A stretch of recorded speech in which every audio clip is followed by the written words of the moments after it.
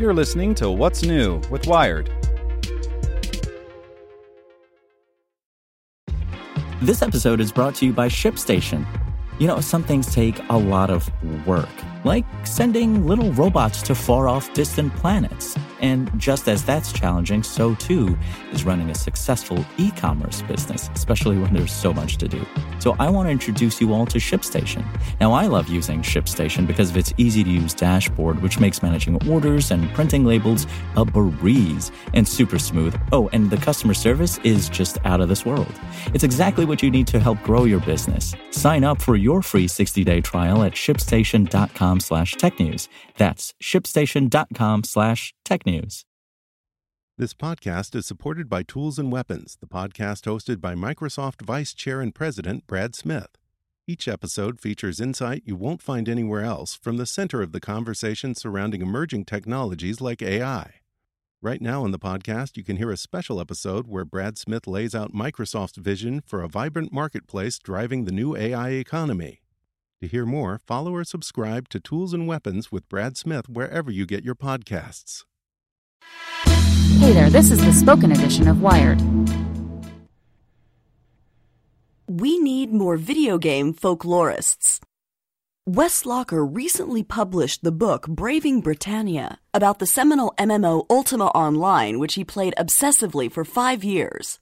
Unlike most video game books, which focus on game design or gameplay strategies, Braving Britannia is an oral history collecting fond reminiscences from dozens of players.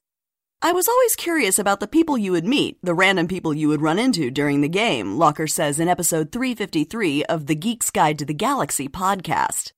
I always thought, what do these people do after they leave this adventure we've shared together? Who are they behind the screen, and what do they like about this game that has affected me so much?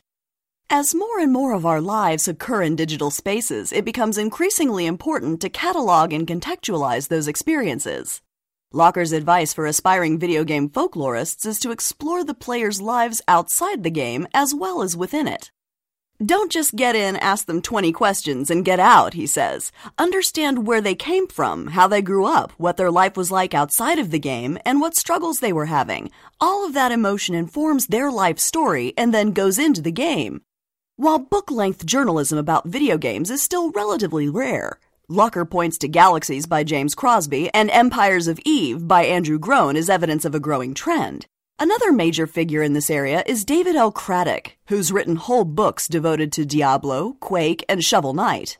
He does great interviews, Locher says. He writes in a compelling and interesting style. I probably completely ripped him off when I wrote my book. He was kind of my guiding light. Locher is just getting started when it comes to chronicling the world of Ultima Online. He continues to seek out new stories to include in a forthcoming sequel to Braving Britannia.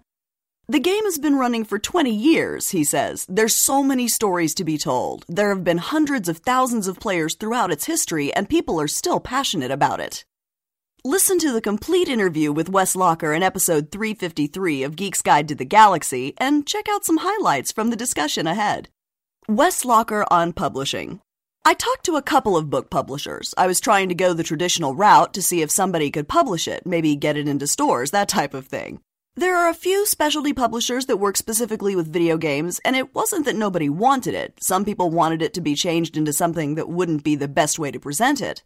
And there were other people who had their own ideas. For instance, I submitted it to one publisher who wrote back and said, "Have you thought about writing a book about Minecraft instead?" And I said, "No, I haven't," in which case they were not interested. So I said I'll just release the book myself, and then additionally I'll get to keep all the money from it. Wes Locher on players behaving badly. A lot of the early experiences with the game were crowd control, more or less. There's a really funny anecdote from Rafe Koster in the book where he says that within 10 minutes of starting the game, it just kind of became chaos. Everybody just immediately began killing each other. Nobody was doing the quests, nobody was having the adventures, it was just pure pandemonium. And then Star Long tells an interesting anecdote about how the first players he watched that entered the game immediately started a prostitution ring. So you can plan all you want, and you can try to give players this specific experience, but at the end of the day, they're going to do whatever the heck they want to do. Wes Locher on cultural differences.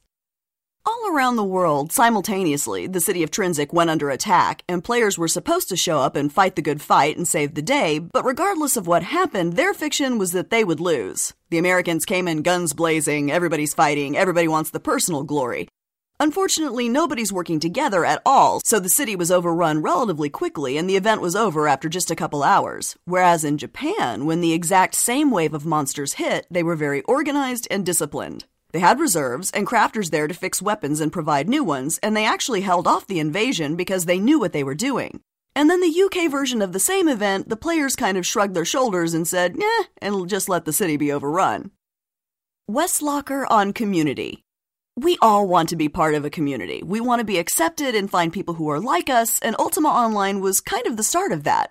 It was a place where you didn't have to go out and fight in a dungeon, you didn't have to go out and rescue the innkeeper's daughter, you could spend all your time just hanging out with your friends, whether that was in your home or in a bank in one of the main cities, or you could sit around and knit clothes if you wanted to.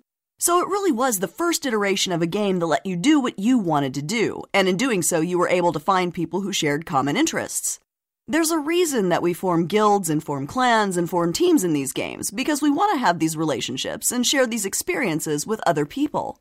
Wes Locher recently published the book Braving Britannia. Hope you enjoyed this spoken edition of Wired News, and if you'd like more, search for Wired Science and Wired Business. Want to learn how you can make smarter decisions with your money? Well, I've got the podcast for you. I'm Sean Piles, and I host NerdWallet's Smart Money Podcast. Our show features our team of nerds, personal finance experts in credit cards, banking, investing, and more. And they'll help you make the most of your money while cutting through the clutter and misinformation in today's world of personal finance. You'll get clarity on strategies to help you build your wealth, invest wisely, shop for financial products, and plan for major life events. Listen to NerdWallet's Smart Money Podcast wherever you get your podcasts.